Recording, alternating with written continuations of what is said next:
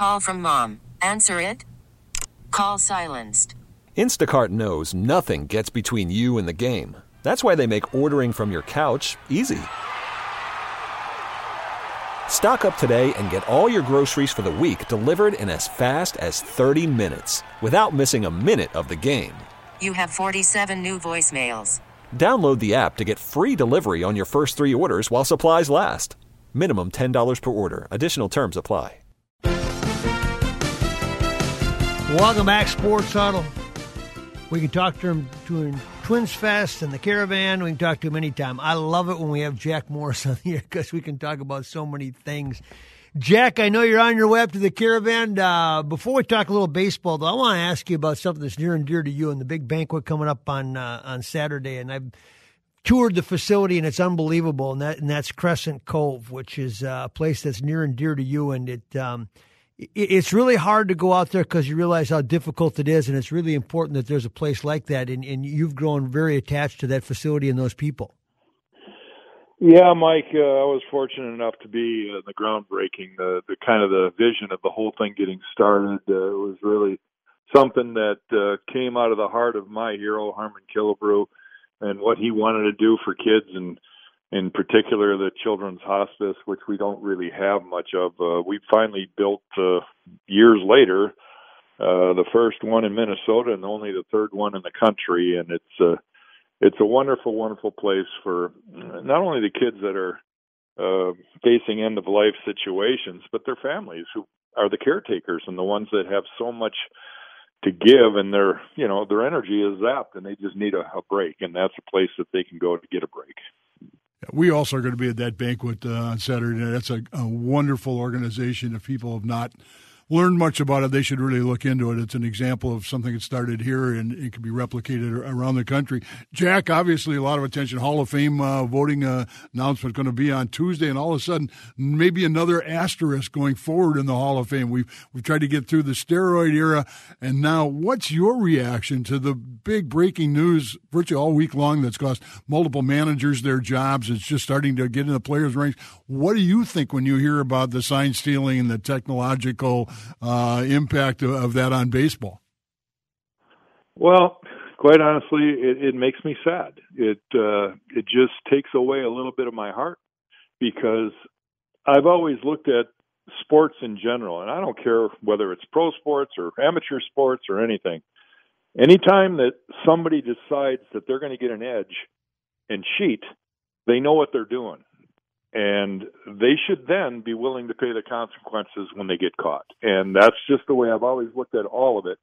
And to me, it's like, why are you afraid to perform on the same level? Why are you? Competition is the most beautiful thing in the world, to be able to compete. And if you get beat, that's life. It's part of what happens in reality. So don't be afraid of it. Embrace it. And just say, I'm doing it the right way. And, baseball is in a sad state right now, and I don't know how it's going to affect it long term, but it's something that makes me sad. Did you, when you played, obviously stealing signs is a part of the game, but then there's this code when you go electronic and you go outside the playing surface and all those things. Was it commonplace? Were you guys always aware of people trying to steal signs? And can you explain to the fans the difference between a legitimate way to try to pick something up versus what they were doing? Well, sure. I mean, we always had a coach or a bunch of players or coaches and players watching the third base coach and the manager from the other dugout relaying signs to their hitters, right? So we were trying to always pick up whether it might be a bunt, a hit and run, a stolen base, all those kind of things. And, if there's a pattern that a coach might give, and you can pick up that pattern, so be it. I think, is it cheating? I don't know. I mean, that's on the edge of it, but it's really digesting in a more fair way. There was always hitters and people on the other bench when I was pitching trying to see if I was tipping my pitches, whether I would flip my glove down on a certain pitch, whether I'd flare my glove on a pitch. Did I show something in my repetition that indicated that I was, going to throw this pitch in this situation. So, that's been going on forever, and it's a little bit more subtle way of doing the same thing, but it's always been a part of the game and always will be.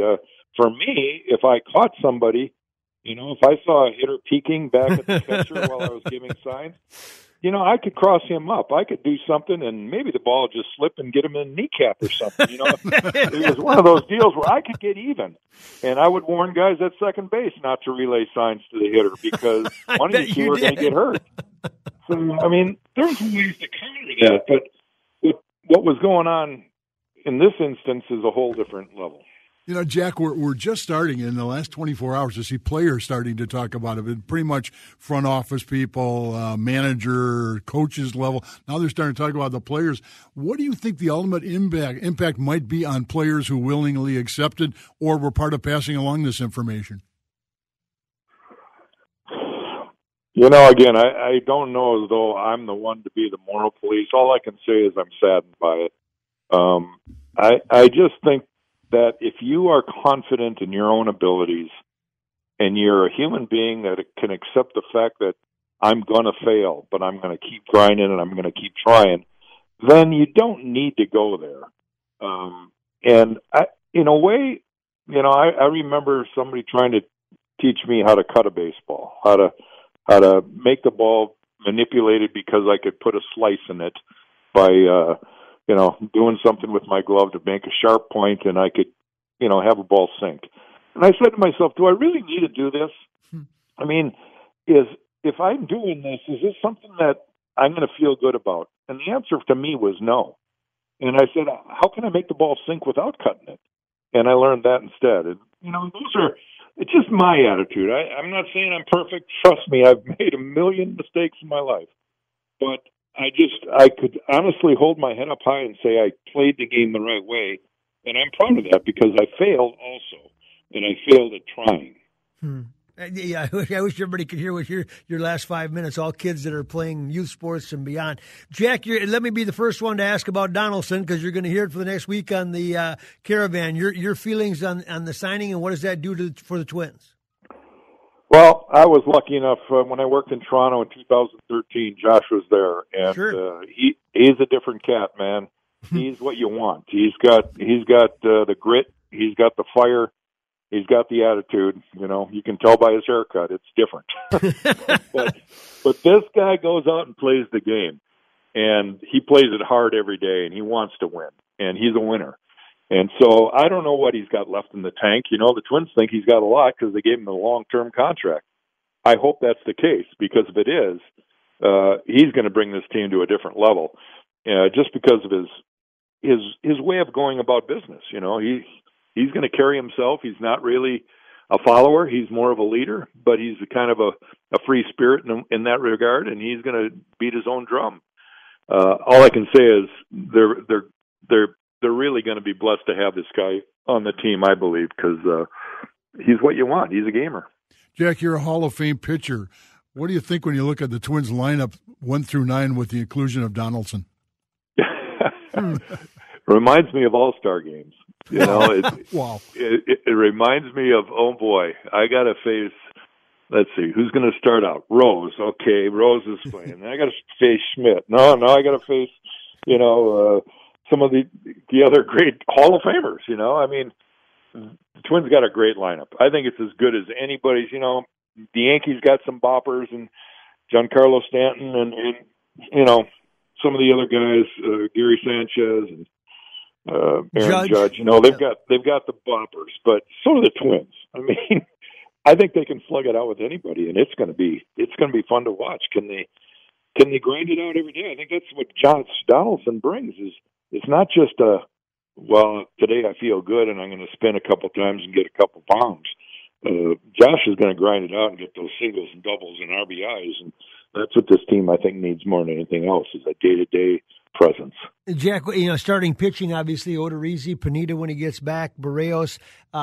Overall, are you pretty comfortable with this rotation going in, and do you think Barrios can take another step? Let's hope so. He's at that point in his career where he can start becoming not only the ace of this team, but known around baseball as one of the best in the game. He's got that kind of stuff. Hill and Homer Bailey, 2 acquisitions they got this year. Yeah, they're a little bit of a crapshoot, I guess. But these guys I've seen at times absolutely dominate. And so if they can find consistency and rejuvenate their career, and that could happen with a team that scores runs. I've been on those teams. I went to Toronto towards the end of my career, and man, oh man, I couldn't wait to get to the mound because I knew the guys were going to put some runs on the board for me, and it brought my game up a notch. So, Rich Hill and Homer Bailey could be a part of that equation too. Jack, in the first 30 minutes after the news came on Donaldson, everybody went to his offensive contributions. But when they had time to let the story sink in a little bit, they started looking about what he's meant at third base to various pitchers.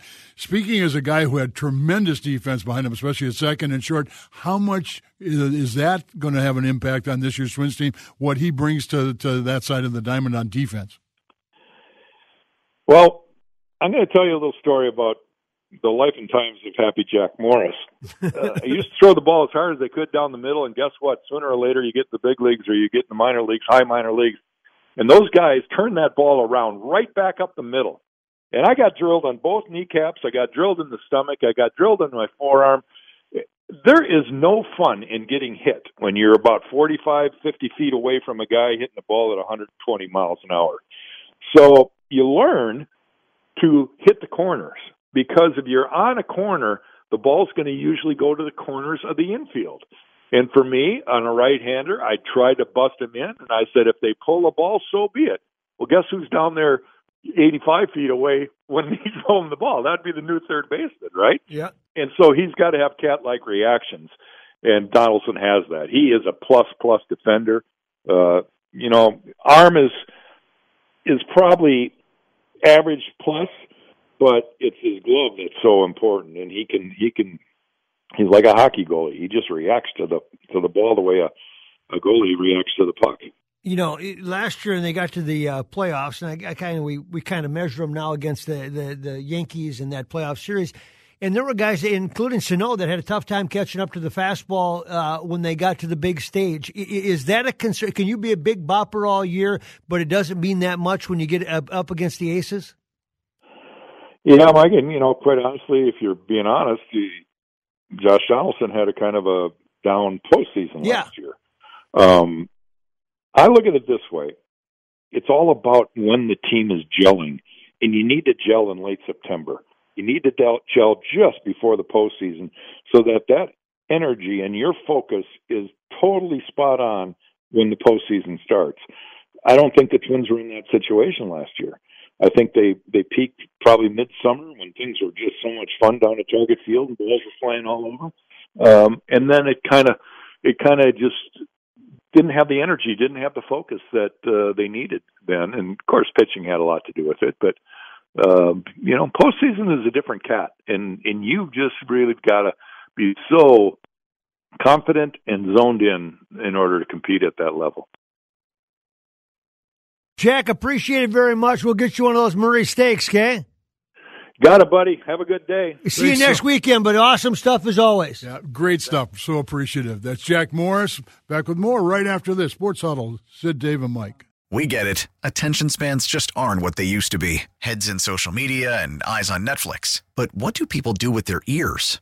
Well, for one, they're listening to audio. Americans spend 4.4 hours with audio every day. Oh, and you want the proof? Well, you just sat through this ad that's now approaching 30 seconds. What could you say to a potential customer in 30 seconds? Let Odyssey put together a media plan tailor-made for your unique marketing needs. Advertise with Odyssey. Visit ads.odyssey.com.